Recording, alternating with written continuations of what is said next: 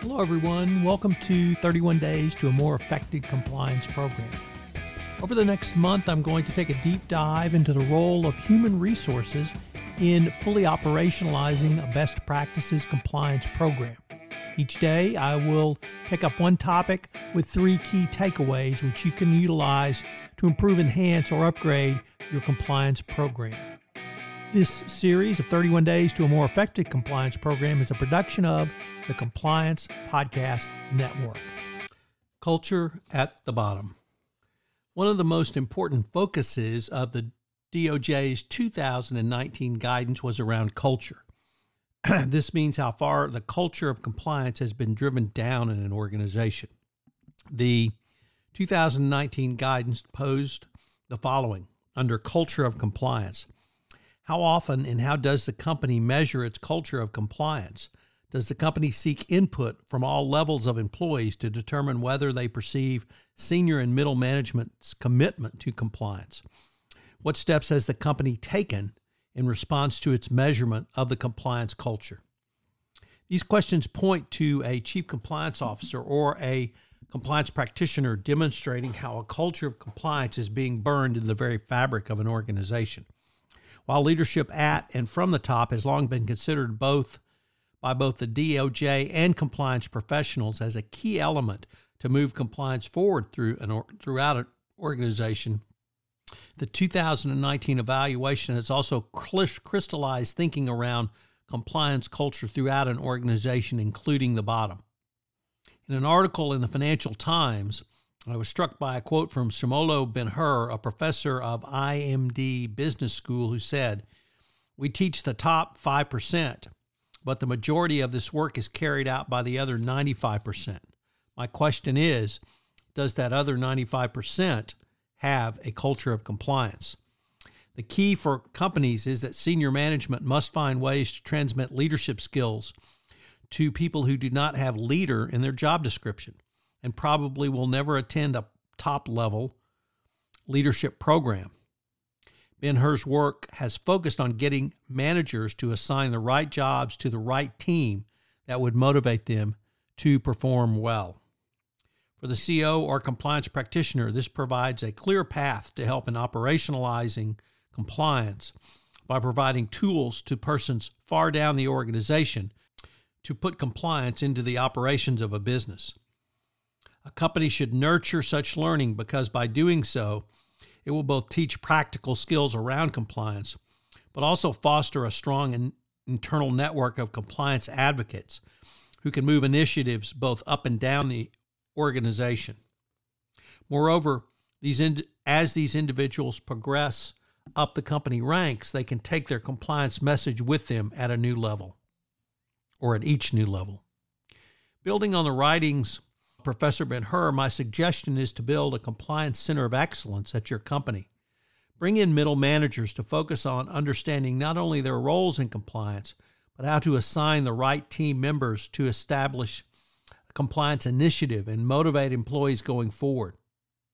You can establish a corporate university to spread ideas about the company going forward. The theory is that being a leader is not just about being a vice president. It's about being able to push the company towards new ways of doing things and executing the things that need to be done. This can apply to a blue-collar worker on a shop floor or to a vice president. All of this turns on engagement to all levels of employees. This means you have to get out of the corporate headquarters and go visit employees throughout your organization. This can be on a training tour, a series of town hall meetings, or other mechanism for corporate compliance function to get out and meet the troops. Even better is to have a senior management representative with you on these meetings talking about the importance of compliance to the business operations of a company. This can have an incredibly powerful impact. Another key is not simply to train such middle management or frontline managers on compliance, but getting them to consider rollout, effectiveness, testing, and improvement. In other words, as Jay Martin, the former CEO at Baker Hughes, has often said, it is about execution. One way to help facilitate this is through exercises using incentives to make leadership insights stick and change workplace behavior. The concepts from entrepreneurship can assist in such learning by encouraging managers to think and act independently to more fully operationalize compliance. Finally, never forget mentoring as a manner to spread good compliance practices throughout a company if a more formal approach is not possible. The bottom line is that too often strategies to move a compliance program or even initiative come from the top of the organization and are simply pushed down.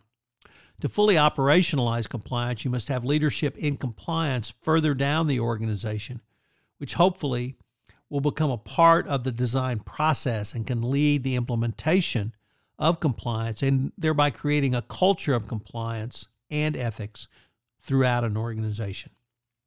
So what are today's 3 key takeaways? Number 1, obviously tone at the top is critical.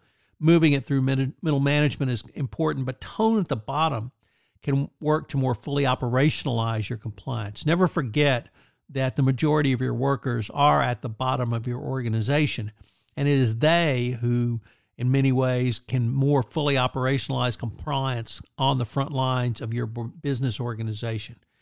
And that leads to point number 2, which is 95% of the work in a corporation is done at this bottom level. You certainly may have strategy, thinkers, planners at upper levels, but when you come to execution, that is where the rubber meets the road, and Jay Martin continually harps on that, and you should as well. Finally, use human resources to come up with a strategy to move compliance into the bottom for more complete operationalization. Go down and visit with your HR professional. Remember, they train often. It's one of the core functions of HR. So utilize HR to help it come or to help bring compliance to the very bottom level of your organization. HR has the skills, HR has the tools, HR has the strategy to move compliance down through the middle to the bottom of the organization and utilize those skills, talents, and tools for your compliance message going forward. It can only help, and it can only bring you closer to HR.